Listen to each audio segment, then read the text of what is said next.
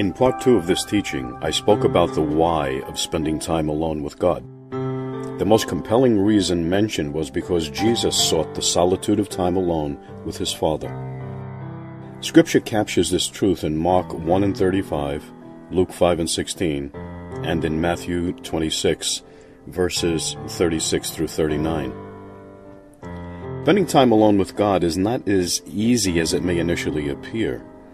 It takes discipline and some degree of preparation. Discipline because it should be done on a regular basis.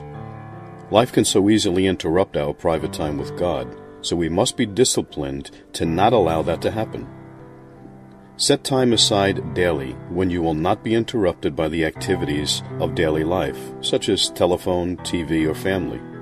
At the beginning, you may want to start with a few times a week or every other day. I strongly recommend that this time not be at the very end of your day, when sleep may interrupt. Remember also, quality is more important than quantity when it comes to time alone with God. Pick a prayer closet. This can be any place which provides physical comfort and a degree of solitude. This is the place where you will meet with God on a regular basis.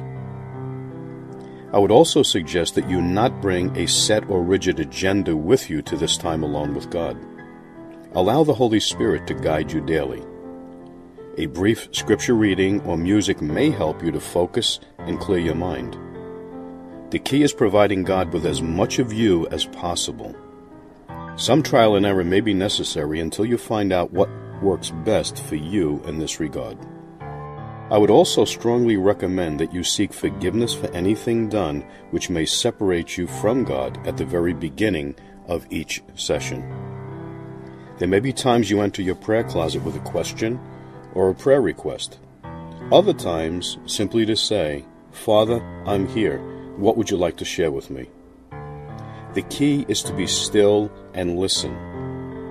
Your overarching desire during this time with God should be to allow God to prevail and to hone the skill of listening for His still quiet voice. Spending time alone with God, when added to community worship, provides the balance necessary for positive Christian growth. God bless and shalom.